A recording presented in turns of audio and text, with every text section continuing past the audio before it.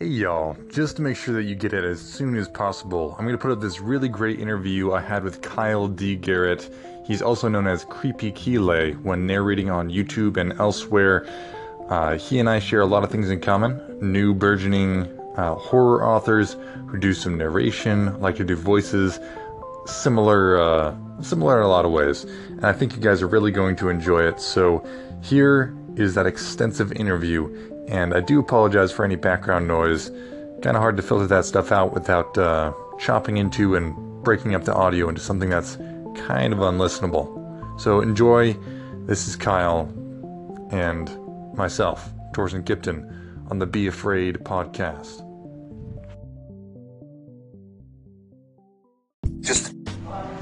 This is Torsten Kipton. I'm in a restaurant, so enjoy this delicious audio. I'm sitting down across from my friend Kyle, a new and aspiring horror author. Kyle, why don't you say hey? Hey everyone, thanks for having me, Torsten. Glad to be on your podcast. I've been listening, so this is definitely a new experience for me. I have not been on a podcast before, so thanks for having me. Totally, yeah. It's a lot of fun. We're just kind of keep it casual, share the journey. But we were just talking, and I cut him off to say, keep talking. I want to hear more of this story. It's all about stories, and he was just telling me about a fantasy series that. How did your wife describe that?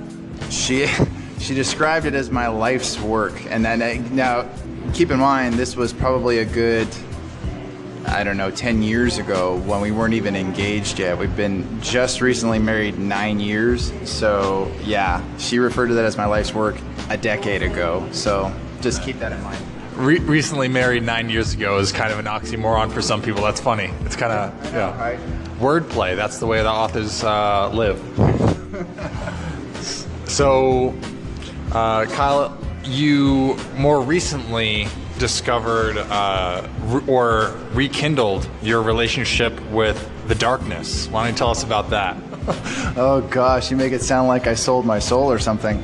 Let me see if I make it easier on you. But I know for the last, I would say about a year and a half, I rediscovered my love of horror, because I have loved horror ever since I was a kid, which is somewhat ironic because I had constant nightmares when I was a kid, and I was terrified of the dark when I was a kid, and I suffered from sleep paralysis when I was a kid. So Explain what that is.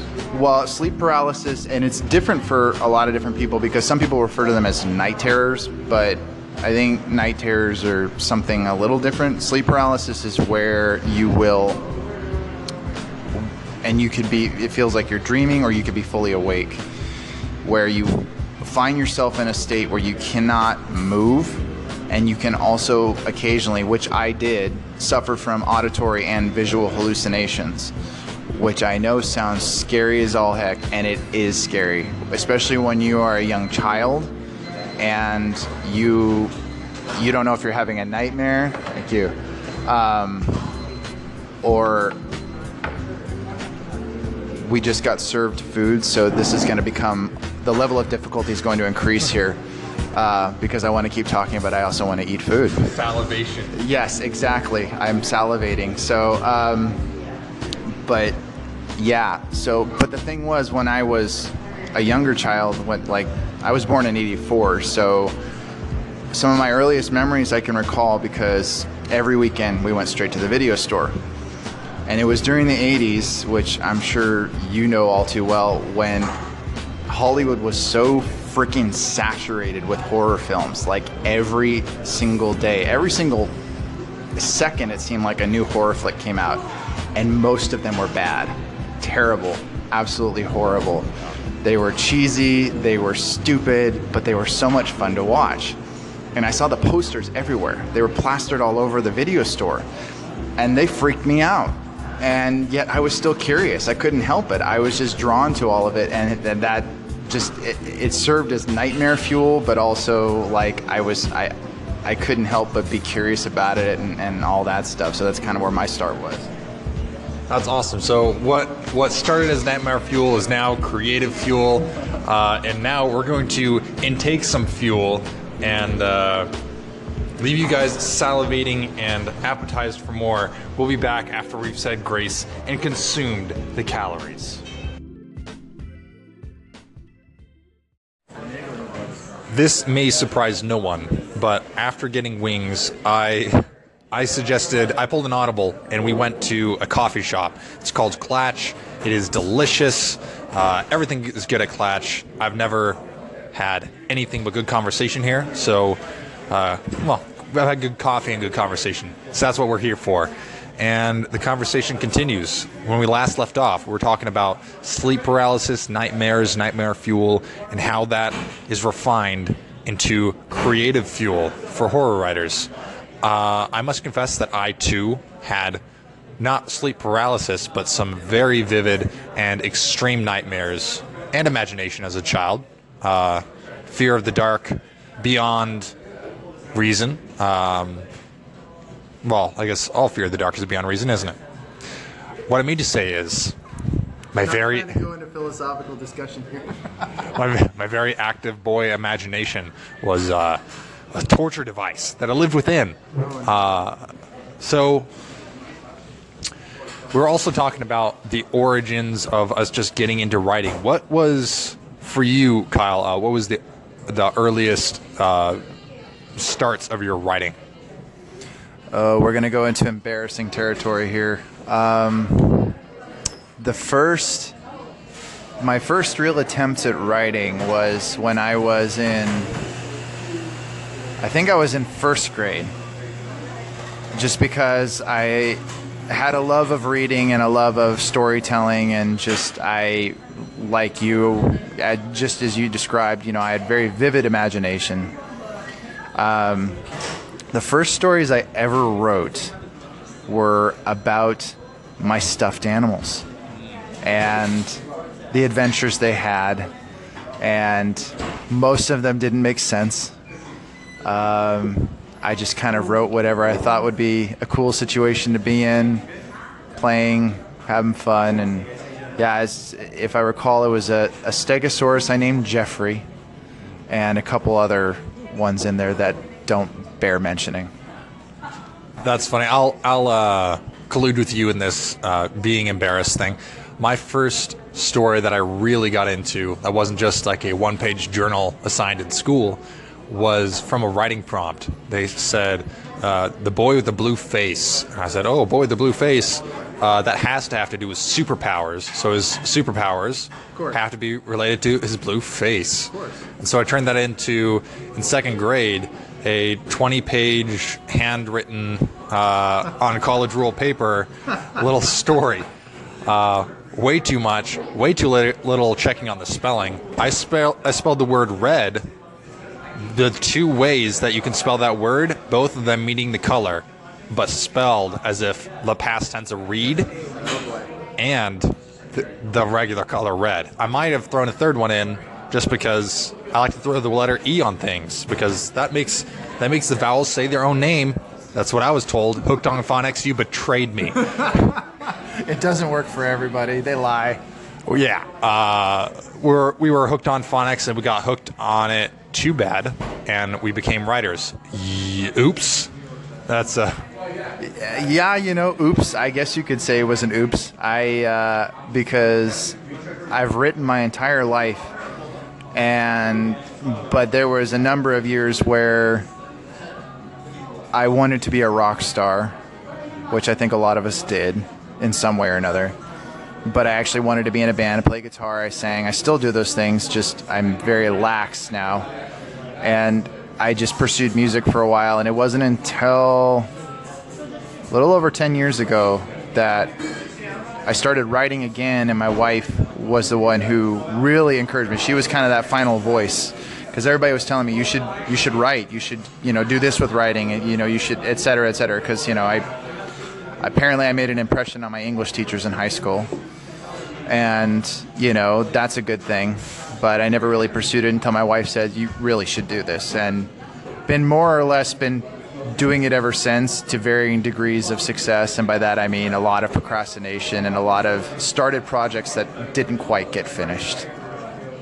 That's really cool. All right. So in the next segment, we're going to continue this conversation and be more about beginnings, middles, and ends. That's how stories run. So we just talked about beginnings. Let's take a second to talk about the present, the only place that we live. It is a gift. The present. What are you working on right now, Kyle D. Garrett? Thank you, Torsten Kipton. This morning, I submitted a rewrite of a story that I am submitting for a horror anthology due out in February. A friend of mine who basically I was telling Torsten about this earlier. Other than himself, and today, which I don't think this got mentioned yet, today is our first official in-person meeting. We have been we've been corresponding for the last year over Facebook and various other platforms, reading each other's work and encouraging one another in our writing and things like that. But first official meeting today. But other than Torsten, all my other writing friends seem to live in Texas, and that's where this anthology is being produced from by a good friend of mine, becoming a good friend of mine. Her name is Melissa Allgood, very talented author. She does horror as well, and this is an anthology of villainous confessions. Every story is from the perspective of the villain. Maybe not necessarily in the first person, but it's always from the villain's perspective, and I took that in the literal sense. And my story is actually called Memoir of a Madman. And Torsten read it once, and his criticisms kind of helped me realize I needed to approach it from a different angle. So there's that. And as far as other projects, they all seem stuck in my head currently. I have a handful of story ideas that I really just need to get on paper. So, which is why we're collaborating not only for ideas and like the potential, who knows, we could work together a cooperative project or something, but we're also just accountability partners. For me, accountability, having someone to report to regularly and say, here's what I wrote. It's proof that I at least wrote something. Exactly. And hopefully something on topic and of any caliber is huge. It's when you're self-driven, there's no one to report you. You could go for years without putting a word on page and no one would know. Yep. It's failing in the dark. It's failing alone, or out of sight. So that's the power of working together with other authors. And as you heard, we kind of did it online before we even met. We're encouraging each other to write, but now we're going to make it a regular thing on a schedule, because repetition on a schedule is what gets things done. It's consistency, right? Exactly, and that's why I also haven't worked out for 3 months.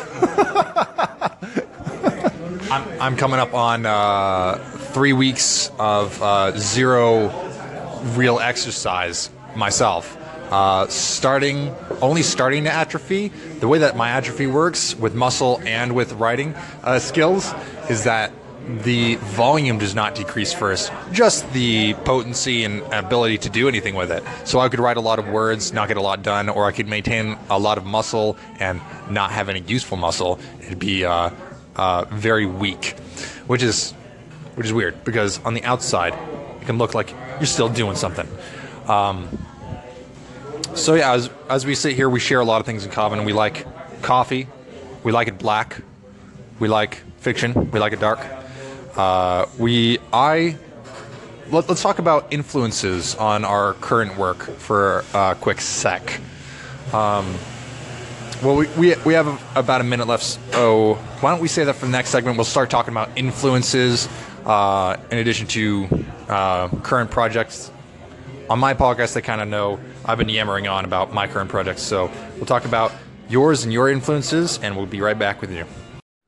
So I wanted to talk to you about influences in what you're working on right now. Do you consciously consider the influences on your current piece? Well, I'm going to go the route of many a horror writer and cite an influence that and people know where I'm going to go. I can see in the look in your face that you know who I'm going to talk about. Obviously, Stephen King, which we were going to go see Stephen King's It tonight, but the theater that I had picked, that I grew up going to, found out that they weren't playing it anymore. Earlier this week they were.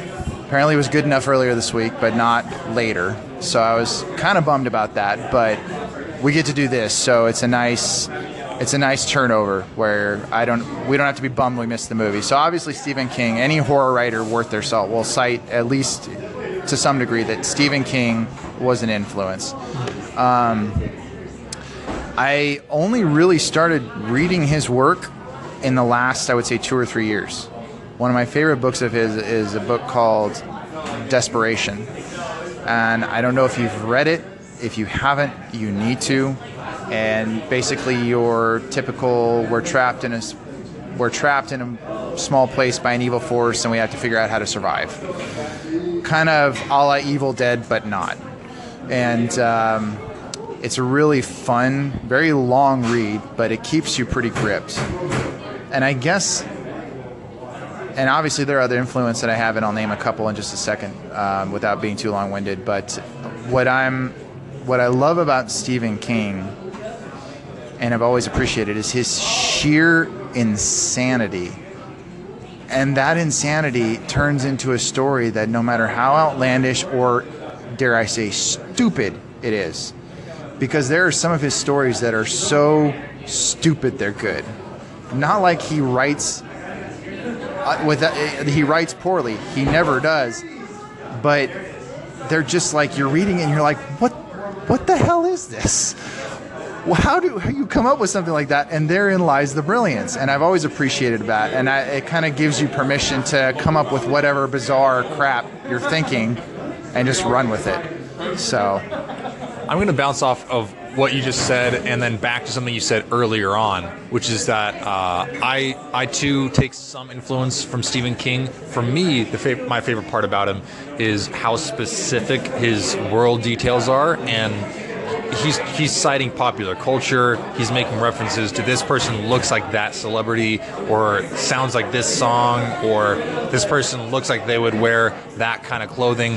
That specificity is so engaging and authentic to me that even though I don't get some of the references, the lengths that he goes to be that specific and in the know of his character's mind and mannerisms, I'm fully immersed. So that's what I like about Stephen King. And I remember earlier, before we cracked open a cold podcast one, you were talking about 80s horror movies, which is kind of alluding to that manic insanity that you talked about Stephen King having. So does the 80s horror movie that you used to savor as a child, does that play into what you write now? It does sometimes. I would say that, like, the majority of the things that I watched were slasher flicks, and those come in all shapes and sizes, and aside from the classics, it's just a lot of excuses to make a movie. Really, that's what it is, because the template's there, it works, you can do it on a budget, you don't have to have millions of dollars to make a fun slasher flick.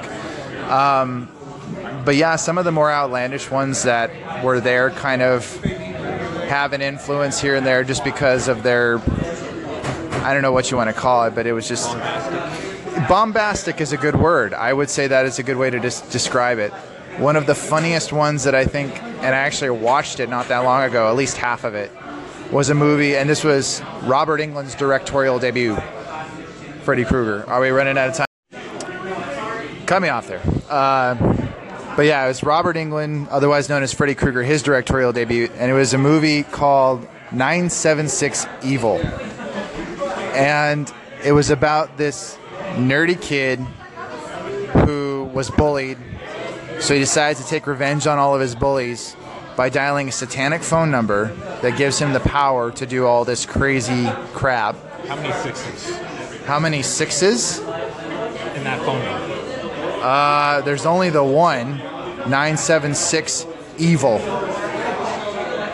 But the 976 is a really poor taste allusion to some of those numbers you could call and talk to people about inappropriate things. But we're not going to go there.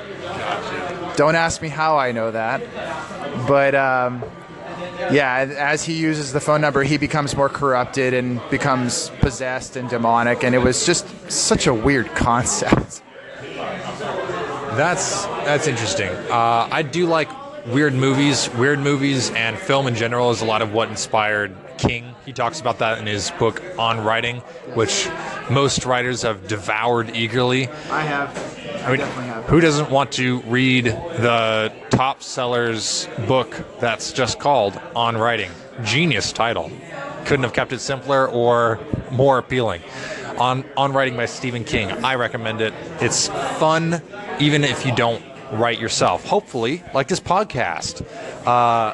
So, as far as my influences, if I can just drop my 2 pennies in on that one, I really like Harlan Ellison. He's a little bit of an bygone era type author. He's still kicking around, but his peak was more in Stephen King's infant years. So he writes from an older perspective, much less modern and in touch with what's going on today. But his work has a certain, because his work is, you would say it's projecting into the future. It's speculative sci-fi horror. So in a lot of ways, it's more modern even than King's. It can hold up longer because it speculates about a lot of the things of human nature, a lot of the aspects of human nature, just exaggerated and put under a distorting, horrifying, magnifying lens. And that definitely is proven to hold its weight today. So do you purposely look to infuse your story with elements from another author right now, where you could sell your book saying something like, in the vein of this author, or inspired by this kind of story? Or are you trying to kind of go from just listen to your heart and go from what you hear there? It's more of the latter, just because I get a lot of my inspiration right now from this podcast that I listen to, interestingly enough, called the No Sleep Podcast. It's on iTunes, it's on, and I'm spacing right now but it's everywhere. And a lot of the stories come from a Reddit forum, which I've read a number of them, and you don't have to be a brilliant writer to be able to write a good story for this podcast. And a lot of the stories I've heard on there, pretty good stories. I mean, good short stories, easily devoured. They leave you kind of chilled a little bit. They leave you shaken up, and that's exactly what they say they want to do, shake you up and disturb you, which is kind of fun in its own right. And I'm actually hoping to try and submit some work to that podcast and see if I can get it narrated, which I think that's something we're going to touch on here in just a little bit, possibly. Yeah, as a matter of fact, you and I are both narrators of a sort. You've got more published narration, probably, unless I count the pieces that I put here on Anchor, which Still counts. well, that's very gracious of you. In any case, yeah, we're both narrators. We're gonna crack open that egg in the next segment. Still at Clatch, still having the conversation, now outside with less room noise. You're welcome, ears of everyone listening. We were just talking about narration. Production quality is not the first priority, but it's got to be in there, right? So why don't you tell me about the blossoming of your interest in narration? Simple enough. I stumbled onto it on YouTube, watching this top 10 video, interestingly enough, on the subject of the dark web. Again, I don't know how I got to that, but there it was, and I watched it. It was interesting. Suggested videos was like something along the lines of 3 or 4 true, scary, dark web stories, which the true part seems debatable when you listen to them, but at the same time, I listened to it. The narrator was his handle's Lazy Masquerade on YouTube. Definitely check him out. Narrator from, I believe, from London. Very talented guy. And I was hooked. I just started, I binged on his videos and other narrators too, and I just, found my favorites rather quickly. And as I listened longer and longer, I kind of just realized, you know what? This seems like a whole heck of a lot of fun, and I want to do this. And it took me a while, and it wasn't until earlier this year that I actually took my first stab at it. And it went over pretty well. I don't really have much of a following right now, but it's something I'm breaking into, and I've actually worked with other narrators on YouTube, and that has been just a blast of an experience. Yeah, as a matter of fact, you narrated a couple of my stories. That was Backseat Driver and its successor, Are You Dead Yet? You did them both in a row. You did an excellent job with minimal equipment. It's just very cool. It is skill over production value, especially when you're talking about creating free content. There's a special joy in churning it out fast and without worrying about every little nuance. As far as my break into narration, if I could even say that I did, it was when my friend Eric of audiobook review fame introduced me to his Audible library, which at that time was hundreds of books wide. Famous narrators like Tim Gerard Reynolds really hit the nail and enhanced things for me. Every story, every character comes to life. The cast has voices that you can remember in your head and mimic with your friends for hours and weeks and years without forgetting them. So that really added up to it for me. Audiobooks are awesome. Audible, not yet a sponsor, but hey, Audible, I'm just saying, doors wide open. So what are you doing with your narration right now?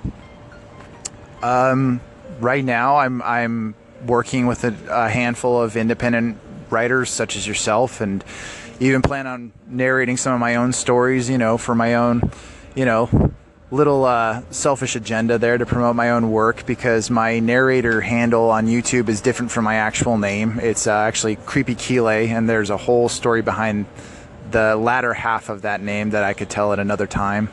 Basically the only nickname that I've ever been given that I actually liked. So Keeley is the nickname I was given. Again, whole other story. But I narrated Torson's work. I've narrated like 2 other indie artists, again from Texas, because apparently I know a bunch of people from there. And I plan to continue doing that. I've got other stories that I'm working on. I just need to record the damn things. I've got aspirations, but maybe not the immediate drive to narrate my whole first novel. It's over 100,000 words, so it will take a little bit. Narrating it professionally enough to put it on Audible, as a matter of fact, will take quite a while. Not only do they have strict quality controls on Audible, once again, would love the sponsorship, but also want to do something that represents my brand well. I've heard a book or 2 on there that were voiced in a way that made my stomach clench with the stress and strain of that person's voice. And the audacity they had to promote their, if I can be so salty, to promote their brand by sharing tidbits from that kind of a performance, one that made me feel physically accosted or ill. I never want to force that on anyone's ears. No. We're back. We're talking about narration skill, doing voices, doing accents, and otherwise. So I wanted to issue a little challenge to my friend Kyle D. Garrett / Creepy Keeley when he's narrating.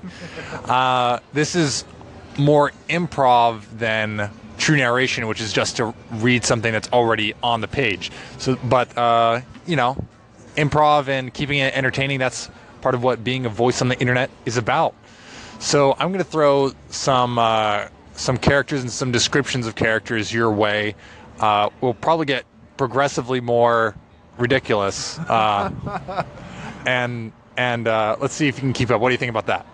Sounds good, but to be honest, and we talked about this just before, I'm actually kind of nervous now, but go for it. Sounds good. I hope that's what the crowd is saying after this one. Okay, so this could be a lot of fun. Why don't we start with a female character, because doing female characters is a good challenge for narrators. Somebody actually asked me to do Katharine Hepburn the other day, and I attempted it, but I don't know if it was that good. Attempted Katharine Hepburn. Wow. Okay. I'm gonna say, yeah. Let's hear your go at that one as a starting point. Oh, I set myself up for that one, didn't I? Well, I don't know if I can get her pitch, but I can do just a kind of mid-Atlantic accent. Not quite the high pitch that she has. I sound more of a Southern belle. That's terrible. Moving on. Pick someone else. All right, let's shift back and forth. You're a male character who's Russian, but not a large Russian mobster, talking like a small, stringy, nerdy scientist type Russian. That's incredibly specific. Well, the Russian accent's actually very easy. And it helps that my wife's aunt is Russian, so it's not very hard to do this sort of accent. See, I'm more typical Russian. I don't know if I could do scientist Russian, because that's just a little bit too. I can't grab that at the moment. But there's Russian for you. It's kind of measured, calculated, not overly shouty or aggressive. It works well enough.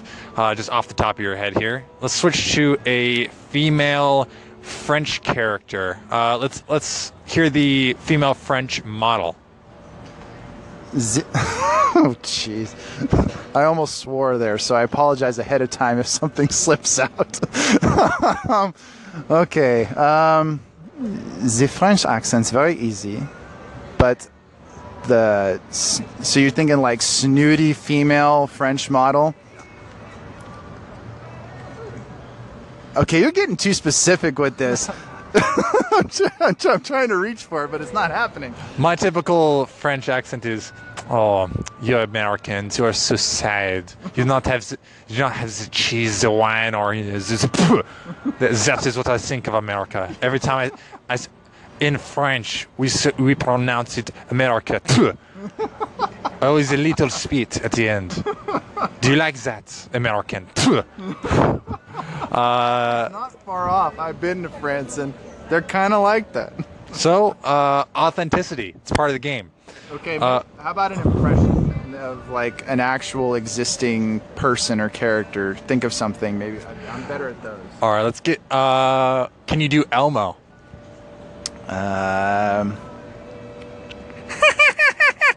This is Elmo. Elmo, so happy to see you. There you go. That was a convincing Elmo. Now, the fun thing with Elmo and a horror author is that you can say, you can say anything horrifying you like. So, why don't you describe a line that you can think of, or a sentiment that you can think of from that murderer confession story, but in the voice of Elmo? Okay, let's see how clever I can get in the moment. You have about 30 seconds. Okay. Are you asleep? Okay, don't turn around now.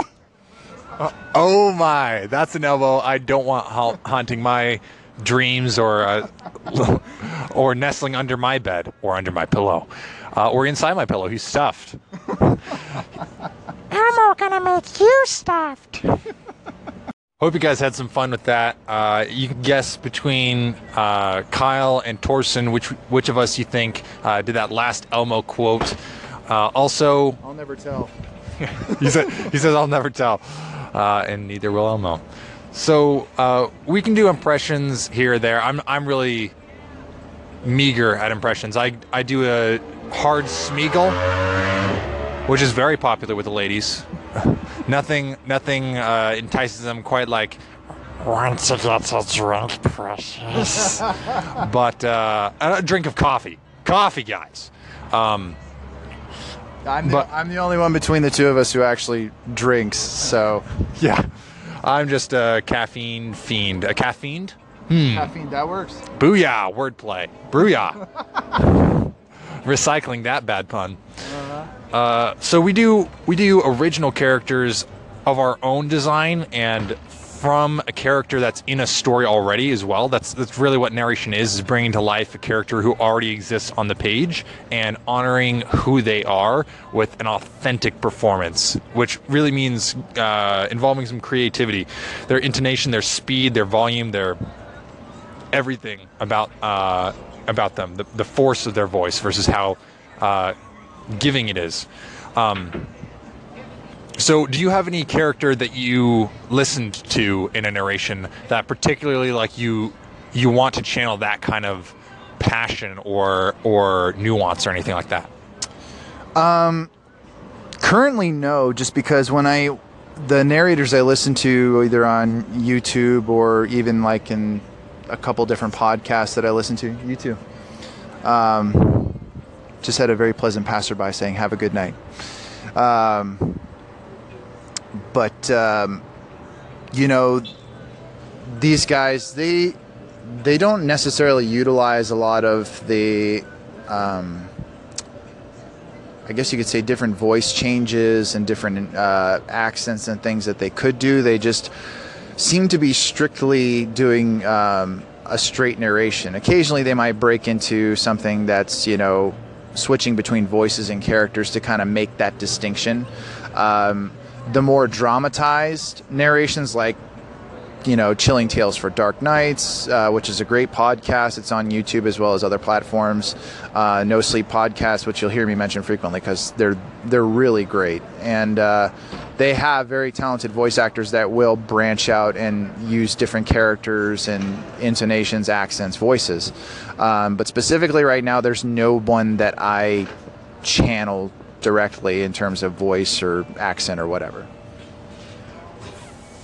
I can tell you from experience that when you voice a scene with more than two characters, or even two characters that differ drastically in their current mood or the force of their delivery, it makes you feel a little schizophrenic, especially if the line starts with dialogue. It doesn't start with the tag like this person said and then this person said. You have to just catch it from memory, or which even as the person who wrote it can be hard, or you just go with your best and sometimes use the wrong voice between the two, and then you laugh out loud at yourself and you're like, oh, flow's broken. That's what editing's for. So that's right, editing all our mistakes out. Not on this show. All the mistakes stay in. So yeah, narration is a wide open world. I highly recommend anyone who's into it crack open Red Rising. It's like 40 something hours of content, which you can get for the same coin to the same dollar account as anything on your monthly Audible thing. Again, Audible, if you want to give me money, I wouldn't cry about it. I mean, I could. If you wanted me to cry for it, I would. But in the next segment, we'll move on from narration and we'll break into some of our aspirations for future projects. We're talking about future aspirations, career goals, end goals with the writing, with the narration, with the all-around brand. I think that most authors understand that in this year, in the current year, it's basically you're a multimedia company unto yourself, because videos getting popular. People like them movies. They like them moving pictures. So if you don't look good on camera, sorry, look bad on camera like I do, and do it anyway. That's the real goal. That's my golden egg of advice. So, Kyle, why don't you give me kind of an overview of what you're moving toward, what your aspirations are for your writing and multimedia career in general?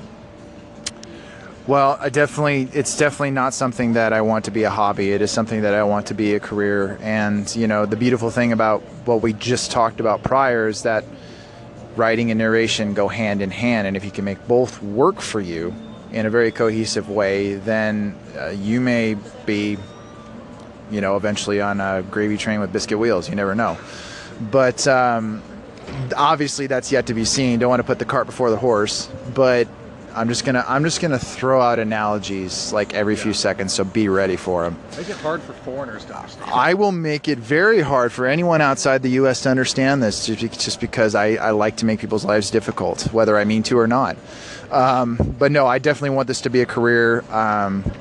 Like you said, building a brand, and it's why I branched out into horror, because I really feel like I can, kind of carve out my own little niche in the genre and the various subgenres. I mean, you got so much to play with there. I mean, people think, horror can be derivative, but at the same time, there's a lot you can do with it, because it doesn't have to be blood and guts. It doesn't have to be anything along the lines of the camp and cheesy that we were talking about with horror flicks. It can be, I mean, I've heard it said before, it's only scary if it's scarier when it's true, or if it could be true. Anything along those lines screws with your head. And so there's so much you can do with the genre, and I really hope to explore the depths of it and make a career out of it at some point. Yeah, I feel kind of the same way about it as far as career versus hobby. I do enjoy it as a hobby. I feel it's enriching, and I highly encourage my friends to partake of the addiction that is the writing lifestyle. Some refer to it as a gift. Some refer to it as a curse. It can be the same, and it can be both in the same day, if you can believe it. I refer to it as a curse because it's almost thrust upon you as much as it is adopted in some ways. I am kind of putting chips down on making this a career. Right now I'm investing a lot of time and not tiny amount of money in the multimedia empire, doing video, audio, and written word. And like you said, combining the written word and writing is already a natural pairing. As you, the audience, know, listening to someone talk and tell you stories out loud, it's the way of the future. So we're definitely both digging into that pit. That makes it sound very attractive. We're digging that grave. Yeah. So I know I have a game plan. Do you have a specific game plan going forward, or are you kind of taking steps just as you find them? Right now it's taking the steps just because as we were having a discussion earlier, I picked a hell of a time to really get started, because I'm in my early 30s. I'm married. I have one child with another on the way, and in the process of becoming a homeowner, and just life and adulting and all that stuff that people like to make fun of on Facebook and Instagram. And yeah, adulting is hard. And so when you're in the midst of all that, but you're also trying to build a career, it's tricky. Making the time, finding the time. So right now my goal is to, and with Torsten's help and that accountability and making sure that you have someone to not just lean on but share with and compare notes with. It helps because you need to have a community. It takes a tribe. It really does. Even if you're kind of flying solo, you still need that tribe. And so it's taking the steps, becoming consistent finally, because consistency is one of my worst enemies, and it's trying to get back on track there. So, to give you a little peek behind the curtains, I have a bit of a game plan for my business, my media empire, if you dare, which is to, one, borrow from the people who've done it, borrow from the professionals, be a second-hand learner. Going out there and getting the experience by doing is critical, because you need to do, but you can try to reinvent the wheel, or you can actually roll down the road on a set of wheels. I don't need to be bumping along on stone, so I'm going to try to read some books by the professionals and get our done. Right now I'm reading Jab, Jab, Jab, Right Hook by Gary Vaynerchuk. It's about adding value by putting out great content for your users, and hopefully that's what I'm doing right now. Great content, building a great brand, a relationship, a dialogue, and that's kind of what we're doing here, is building a dialogue. So for you talked about kind of cooperative stuff, accountability with other writers, getting on projects together with others. Obviously in the writing world, we want people to buy our books, but it's not about our book versus the other horror author's book or anything, right? It's like a cooperative, I want them I want the audience to see what you're making, and I want them also to see what I'm making. I hope they enjoy it all, right? Absolutely. That's one of the fun things about this, I think, just because, I mean, you know, again, gratefully, you and I finally get to meet and talk, have this conversation, and begin that professional and personal relationship, because they do go hand in hand. It's not, you don't want to just like, oh, I'm in this, so you know, I can do this for you, you do this for me, give and take. It's, you're there for each other, supporting one another. And again, like I said, you really want to be part of a community, because one of the most exciting things about this business, if you will, is that you get to connect with other people from different backgrounds who have different writing styles, different perspectives, and it's a lot of fun to really get those perspectives. The people that I've connected with, that I have collaborated with, you know, and been in touch with, it's amazing just what a little bit of that will do for you and the confidence it gives you. And so it inspires you, it motivates you. You want to stay connected with these people, not because they can do something for you, but because they're just like you. Regardless of whether or not you see eye to eye on everything, you're doing this because you love it, and that's the most important thing. And that's why I've really fallen in love with the people that I've gotten connected with and building these relationships. They're real friendships and not just professional relationships. Yeah, absolutely. And we're at the stage right now. We're at very, very early stages, the infancy, perhaps, of our careers. Yeah, grassroots, indeed. So as these little blades reach towards the sky, each of us one blade of grasshopper, we're trying to build credency, we're trying to build credence and legitimacy in the eyes of our audience by putting out good content. Hopefully you guys enjoy what we're talking about now. Hopefully, I mean, you can skip a minute ahead at a time and we'll probably be on another topic, because that's the freedom of consuming in the current year. You know, I like to say the current year instead of actually telling you the number of the current year. It makes me sound relevant even years from now. Haha, life hack. So let me stop nose laughing into the microphone, blowing out your ears, especially if you listen in your car with the Basie system. And we'll move on from strategy and the business side of things. We'll talk a little bit about creative vision for a minute. So let's talk about artistic vision for a second, which is to say our goals and what we want to accomplish creatively. That I want to specify what we haven't seen the market saturated with. For me, part of that involves using morals that the market may find itself deprived of. We're getting a lot of relativism and a lot of if it feels good, do it kind of morality injected into our modern lens. And I think it really clouds things up and muddies thinking. I'd be interested in injecting some reasoned clarity in the moral thinking of some characters, even if and when they fail, just to be able to recognize it and outline it with some sharpness and clarity. So that's just an example from me. What's something that you want to accomplish creatively that you think would be a fresh injection into the art world? Well, kind of piggybacking off what I said earlier, is that just like any genre, I think horror can be especially derivative, because there are certain things that have just been done over and over and over again. And, you know, you can borrow from that, you can use what's been used before, and you can try to inject new life into it, and people have done it before in film and in literature. But I think sometimes we really underestimate just the freshness, the fresh inspiration you can find in any normal everyday situation. And that's where I get my most bizarre ideas from. Quick, perfect example, and one that I haven't written a story for yet, but I honestly think it's gold. Real life situation that happened to me.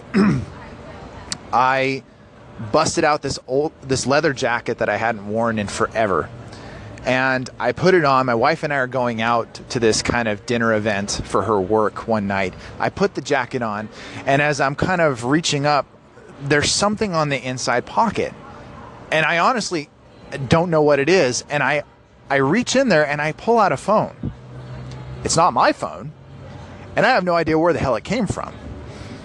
Long story short, come to find out, I had this jacket at my dad's at a Christmas party like 3 or 4 years prior, and my jacket looked a lot like the jacket of another friend / colleague that was at the house that night, and so he slipped his phone in my pocket thinking it was his. He had no idea what happened to it, freaked him out. He was scrambling to find it, asking, does anybody see my phone? And the question was answered 4 years later. That would make an interesting premise for a story. No idea where I'm going to go with it, but it's one of those things where probably somebody hadn't thought of it before, or at least I like to think so. That's true. That I can see a lot of directions with that. That would be fun to just, you could write 3 or 4 different books on that premise, twisting in different directions. To talk about another vision of mine, one of the things that if I can be so bold and full of hubris to say so, one of the things I excel at is using either insanity or drug use / abuse to warp a character's perceptions and making that interesting. Be it a psychic ability or a hypercognition, something where their brain is faster than ever before, faster than reality even, precognition, clairvoyance, all kinds of additional information or filtered information. What I like to do is take the perspective or the perception of a character and warp it, magnify it, extend their sight or their vision, their senses, and through a combination of filters where I remove information that might be critical, and magnifying lenses where I bring to the forefront certain colors or shades or shadows in what the character is perceiving. And again, from either drugs or insanity or from a mental focus technique or whatever it is, special training, I think that is a wide open avenue that I want to play with a lot. We went off on a tangent without you while the podcast recording was paused, and I thought it was so interesting that we had to capture it for you. The basic bones of what we're describing is expanding the smallest detail or glimpse of something you catch and observe as an author and turning that into a story. So the everyday, ordinary microcosm explodes into what is effectively speculative fiction, where you blow it out of proportion and you say, but what if, until it's very entertaining. So you were just started to describe a situation. I thought it was really good, wanted to capture that. Why don't you tell us, recount what you observed and then what that turned into as the story? Basically, because I have a 4-year-old son's in pre-K and he's in preschool, and so one of the things that it's a private preschool, and they're very good with their security measures and everything like that. One of the reasons why we liked it, and one of the things you have to do is sign your child in, sign your child out. Now, there have been occasions, not many, where I have forgotten to sign in or out. Now, I still picked up or dropped off my son. I hope so. He was still in my field of vision, and he was still with me. I did not forget, nothing along those lines, but it's something that they're very nice about, but they want to make sure it's like, look, you forgot to sign him out, so please sign it out, just for, for posterity, for legal reasons, etc. The thought occurred to me, it's one of the most simplest of things, that what if there's a father who, because he's caught up in the busyness of life, it's not that he forgets his child, he remembers his child, drops him off, picks him up, but forgets to sign out or sign in. And then imagine one day, after so many times of not signing the child in, he goes back to pick up his child, and when he gets there, none of the preschool staff recognize him, know who he is, and more to the point, his child is not there, and he doesn't know what's happened. And so it's this whole insane random thing that happens where that morning he dropped him off and he was sure of it. They knew who he was, they knew who his son was. And then all of a sudden he gets there, no son, they don't know who he is. His son's name is not on record. That premise scared the living daylights out of me because I'm a father, and I couldn't imagine what it'd be like if all of a sudden, like, I couldn't find my son for any reason, much as one outlandish as this one. That is an excellent premise. I like how it turns what's almost like a comedic outrage, like, oh, why do you need me to sign in? You saw me already. But it is a chain of custody issue where you're demonstrating through a signature that indeed the parent did receive the kid, and there's actually a trace on paper where you might think, well, if you erase the trace on paper, would suddenly no one know? Would suddenly no one recognize me and remember that I came and picked him up? Would he no longer be there? And if you brought that to fruition, what would that look like? That is quite haunting. Now, I don't even have the benefit of having my own children to even measure that against, like, the heart-stopping terror that it must be to even contemplate your child being stolen. I'm single and have no kids, ladies. Subtle. Art is about nuance, so I like to keep it. I mean, you can hit me up if you wanted. Torsten Kipton online. I'm the only one. What was I saying? Writers preferred. Sorry, we're talking about blowing observations out of proportion. I like to play a game called What a Character, which is, as I was explaining to you, where you sit and purposely look around you, and the people around you are, every one of them, an individual human being with all the complexities that you have. Maybe they have fewer voices in their head than we do, but who knows, maybe they have more. And if we speculated what the people have going on in their lives, the specifics, and those tiny human details that you can expand out to whole genres and whole realms of behavior and of character traits, that's very fun to me. And perhaps we'll play that, perhaps not, but I think the observation and art is really cool. Is the writer's brain an impassable morass, or can we open it up and reveal our sick brains to you? We're going to deconstruct some of the ways that we think of the world around us, observe it, and spin it, and insert our own veins into the flesh of the narrative that we are all a part of, like one heaping living organism. So we've talked about observing things and exploding them into whole narratives. I've played with you guys a little game on the vlog called What a Character, where I look around and realize that all the people around me are real human beings with characteristics as complex as mine or more. In fact, there's a woman shouting right over there. I could assume that she has hearing damage from when someone held her up in a back alley and fired a gun just past her head. She knows Taekwondo and managed to kick his butt and survived, but she has permanent hearing damage, which is why she's shouting and maybe audible on this very podcast.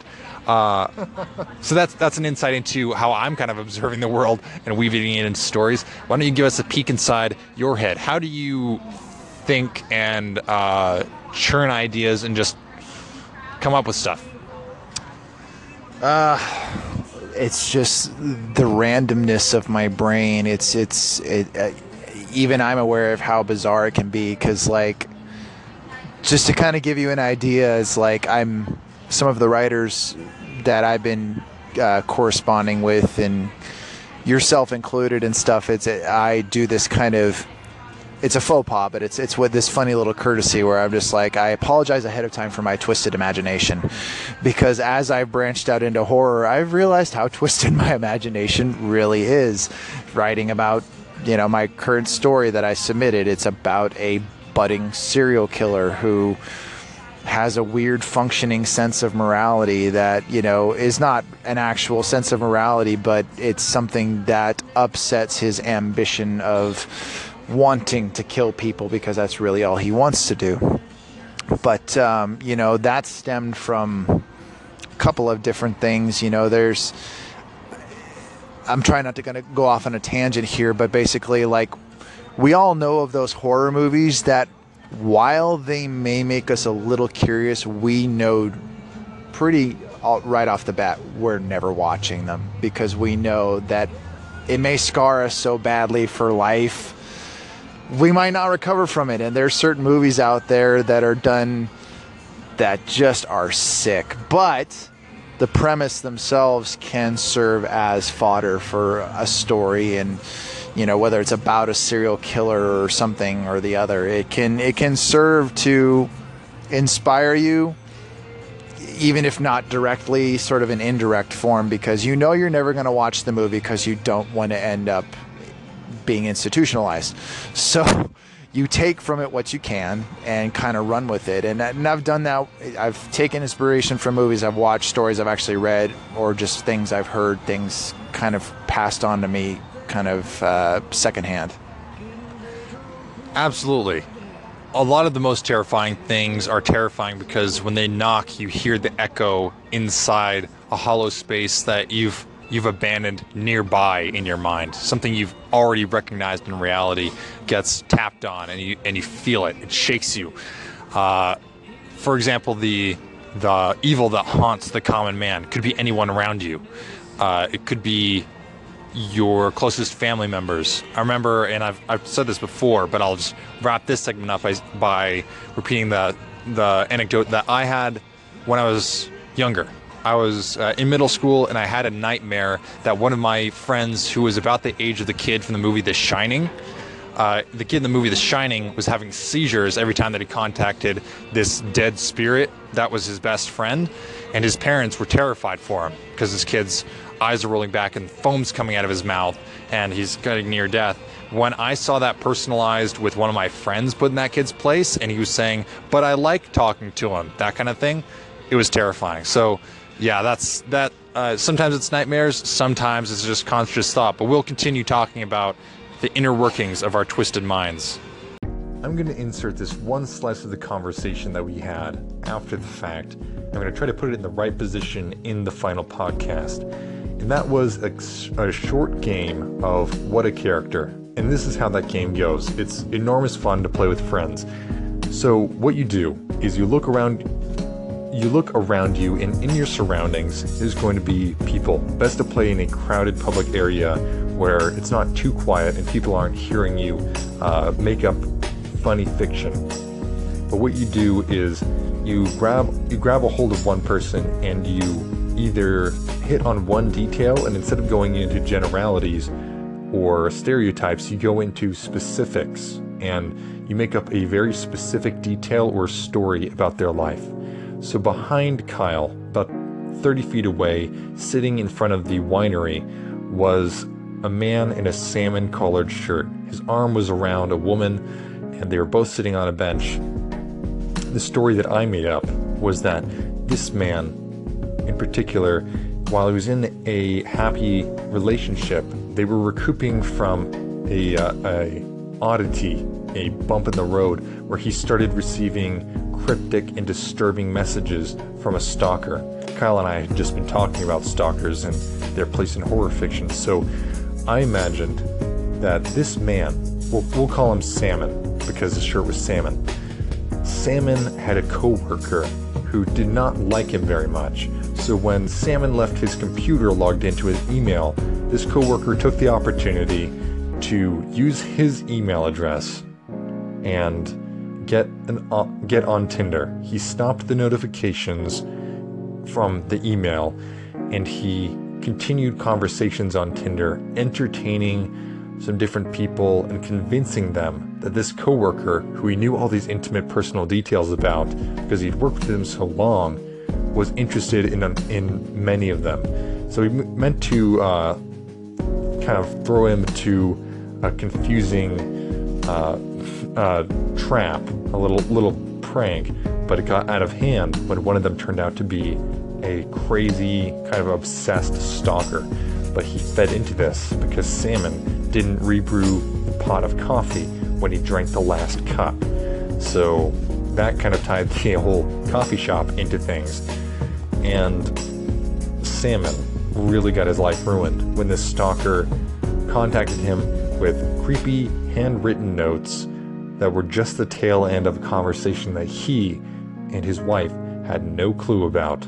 So now he has to deal with that whole crazy situation with someone who thinks they've been in a textual relationship for weeks or maybe even months. And then Kyle came up with the story, glasses wearer, and therefore having corrected vision, noticed that she was actually very young. She was taking on that trend of having dyed her hair white or silver. So he made up a story that she was actually there on a blind date, but she has embodied this haunting persona for hundreds of years. She's actually very, very old, but looks very young in the face, because she was put on a date there when California's oldest winery, which was actually what we were in front of, it's a historic mark, was first around.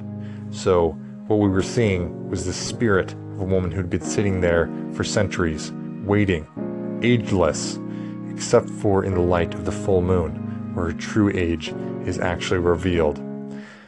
So yeah, that's a fun little game and a little insight into how our minds perceive the world around us and can weave stories out of pretty much anything or anyone.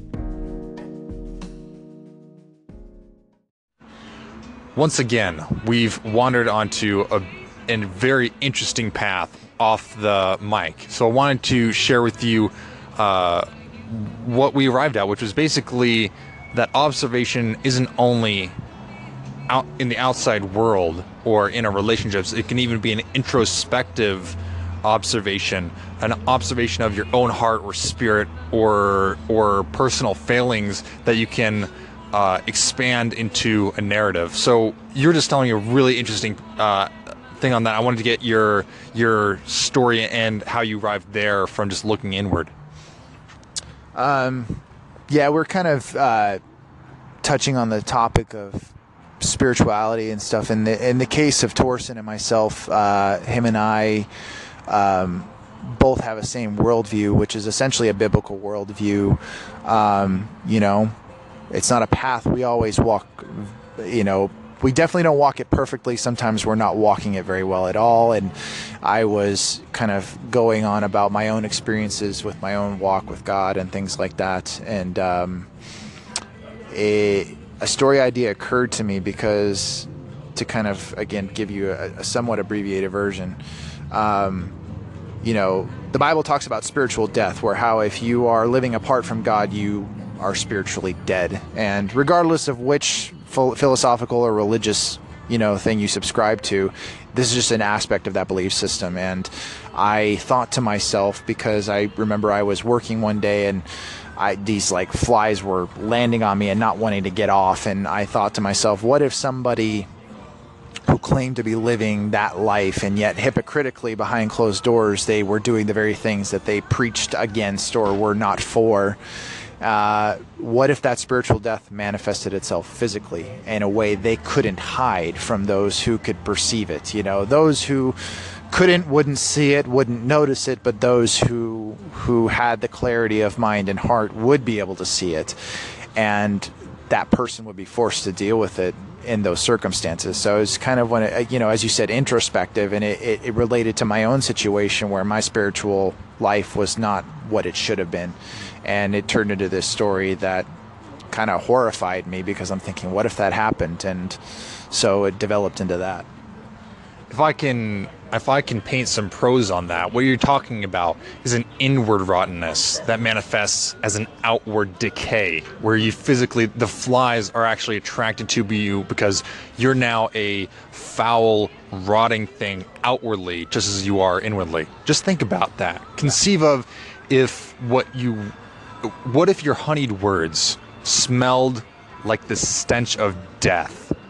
What if everything that you said that was false and insincere, unknowingly sarcastic, or in other words, you were being hypocritical, you were saying one thing and you mean another? What if it physically reeked and the person in front of you could tell? If your inward rottenness manifested outwardly, how would that shape you? How would you look? And how would I look is how I think that's the real horror of it, right? We're turning ourselves inside out in that situation, and it's a sense of body horror in that fashion. People that share our faith are often perceived as self-righteous, where in reality, if we do hold true to the faith, then we understand that we are inherently without righteousness, and that we have to get that from someone else, which is Jesus Christ. So if there's any hatred toward evil or sin or sinful thought or behavior on my part, it's because I hate most what I have to live with, which is my inward rottenness. The rottenness in my bones is most vitriolic to me. That's the poison, the stench that churns my stomach the worst, is what I see reflected in my own wrongdoing, either inwardly and invisible to the outward, or outwardly and invisible to certain parties, because I can be crass to some people, or rude or vitriolic, or speak evil to some people, and hide it from the others. Well, we've come to the end of the conversation, which means it's time for feel-good sentiments and shameless plugs, to put it lightly. So, as you all know, we've been interviewing with Kyle D. Garrett. You can subscribe to him on all kinds of social media platforms. He is also Creepy Keeley. He does have a book out, and he's going to have more in the future, so I recommend you check those things out. Is there any other way in particular that they can find you online? I'm on Facebook, I'm on Instagram, I'm on Twitter. I'm more active on Creepy Keeley lately, as it were. I'm trying to make sure that I balance out all the different platforms. I'm Kyle D. Garrett, author and narrator on Facebook. That is my official page, so you can look for me there. On Instagram, I'm Kyle_D_Garrett, Kyle D. Garrett on Instagram, and just Kyle D. Garrett on Twitter. So trying to remain active on those platforms. If you are looking for me on Amazon, you will find a book I published about 2 years ago. It may clash with the current genre that I'm stepping into, because when I first started, I was doing kind of young adult Christian fiction, and it's not as if I abandoned that or abandoned the message or the overall faith that it promotes in the book. It just once again got in touch with those roots again, and so I am branching out in a different direction. But if you do want to check that book out, it's called Coma, California. It's available on Amazon, Barnes & Noble, iTunes Bookstore, etc. So you can check that out if you like. But yeah, you can find me in all those places. Again, subscribe to me on YouTube, Creepy Keeley. Creepy spelled with a K, and Keeley is spelled Keelay. You can find me by that same moniker on Instagram, Twitter, even Snapchat. I might actually use that periodically. All right, very good. As you guys all know, we're all about adding value. We are producing free content, good content, quality, edited content, not like today's, which is completely unedited and raw. Hope you enjoyed that aspect of it. I'm going to include one more segment after this, just recapping something that really got corrupted when we were trying to do it. But it'll be a fun listen, and then I'll tune you out, or I will tune out with one last plug for the rest of the Narrative Audio Network. Thank you for listening, and stay tuned for that last tasty tidbit of a story before we tune out. I'm going to tie a bow on the episode by reminding you that there's more awesome free content out there on the Narrative Audio Network. Be Afraid is just one of the channels. We had a great time interviewing Kyle. I've done interviews before with Eric, I believe, and Philip. Eric is on the show Shady. Shady is a true crime podcast on the Narrative Audio Network. I highly recommend you check it out. There's a lot of making fun of the criminals or exploring the strange true crimes at the criminal's expense. And if you want to tune in for quality coffee, and I feature on this channel sometimes, is the Specialty Coffee Talk podcast. In fact, their latest episode is a really cool interview with an expert in the coffee field. If you want to hang out with the guys talking high quality coffee in a low to earth, just super approachable way, then I highly recommend you check out Specialty Coffee Talk. If you want more audio content, we talked about narration today and audiobooks, then Audiobook Review is also on the Narrative Audio Network. Eric runs that, and he's listened to more audiobooks than anyone reasonably could in probably 2 lifetimes. His ears are keen at this point. Today, I recorded an episode of the show New Podcast Dude, and in the interest of uploading raw, unedited, low-quality content, which is kind of the premise of that banter show, it's just a super casual, relaxing hangout with a couple guys that like to make jokes and talk about what they're up to creatively and otherwise. I guess I can recommend my own podcast, New Podcast Dude. It's a new podcast, and I aim to be the man with the most podcasts in the whole world. So if you want to help me accomplish that dream, tune in. Thank you so much for listening in. Hope you enjoy the free content on Narrative Audio Network. Commercial free as of yet. Just self-sponsored, self-promoting. Have a great rest of your night and a creative day.